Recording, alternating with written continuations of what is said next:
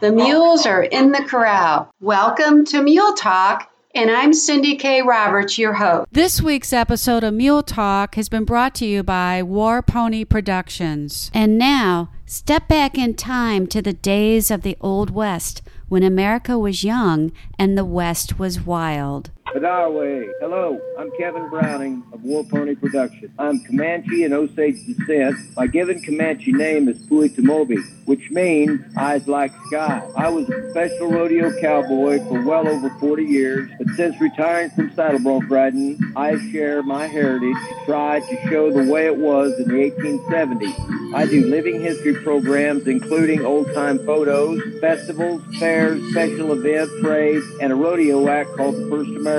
I have been featured in many magazines and newspapers across the world, as well as film and TV. Let me take you back in time with stories of days gone by. You will step back in history and in time with me. Let us be part of your next corporate event or party. Our presentations are authentic, including our teepee, our prop, authentic Mustang Indian ponies, and our full-blood Timberwolf little brother. Contact me, Kevin Browning, Eyes Like Sky, for your next event at www.thewarpony.com. Buddha, thank you.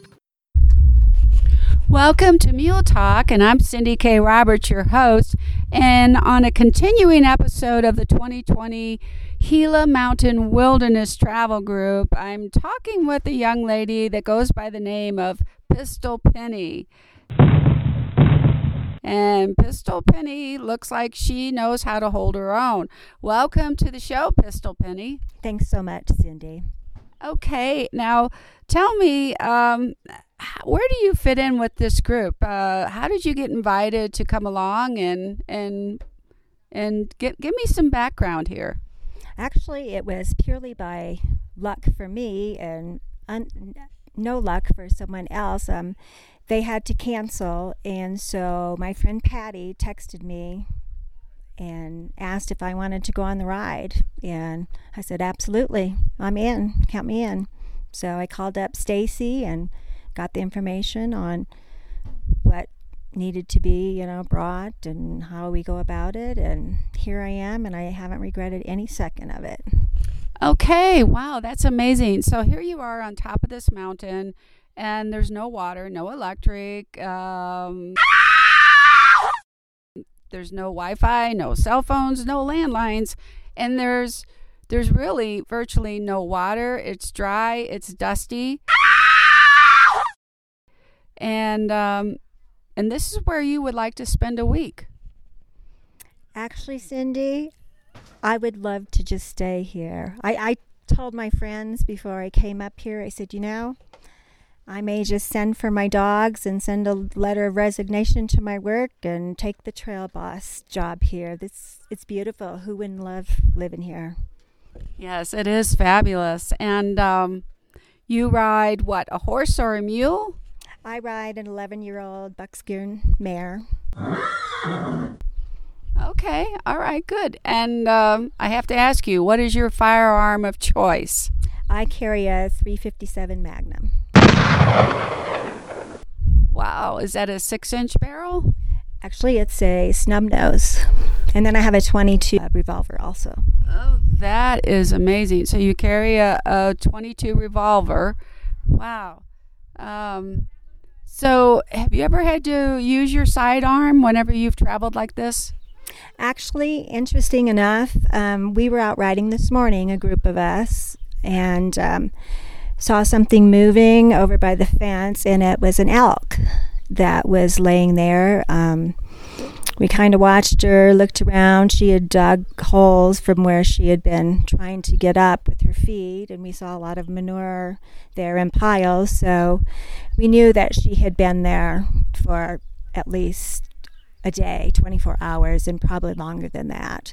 So we kind of evaluated her, Patty and I did, and didn't see anything, so we don't know if she got caught in the fence. We kind of surmised that maybe she broke her back, and so there was no saving her, and the humane thing to do is to put something like that down. There were coyotes we could see just kind of running back and forth there, just waiting for her to die, so took the 357 and, just let her go. Wow, that took great courage. Yes, it's a humane thing to do, So after she died, we did flip her over, and she had huge spots on her where she had rubbed all of her hair off, and it was down to the hide. So she wasn't going to live, so we just let her go. Oh, wow, that's amazing. And so what do you expect for this week's ride? I expect Patty and her daughter, the only ones that I knew coming here, I expect to have some lifetime friends out of this. It's a great group of people. I expect to see some beautiful scenery, to have, ride my great horse I have and see beautiful wildlife and just relax, enjoy life. I've always said, I was born too late in life. I should have been born a lot sooner because I could live on my horse. There you go. That's amazing. Well, thank you, Pistol Penny. And we'll be talking more with you later. Thank you so much, Cindy. Hi, this is Stacy with Wagons West Equestrian Expeditions. Have you ever wanted to travel somewhere with your animal, but you just weren't sure exactly how to get there, what to pack, or maybe you just don't want to travel alone? We specialize in putting groups together for wilderness vacations or other locations throughout the United States, and we travel together as a group and return as a group. If you're interested in those things, feel free to contact us. Look us up on Facebook at Wagons West Equestrian Expeditions at Follow Me to the Wild. If you'd like to be a guest on the show or a sponsor, send me an email, Cindy, C-I-N-D-Y, at everycowgirlsdream.com. Gotta go. My mule is looking for me.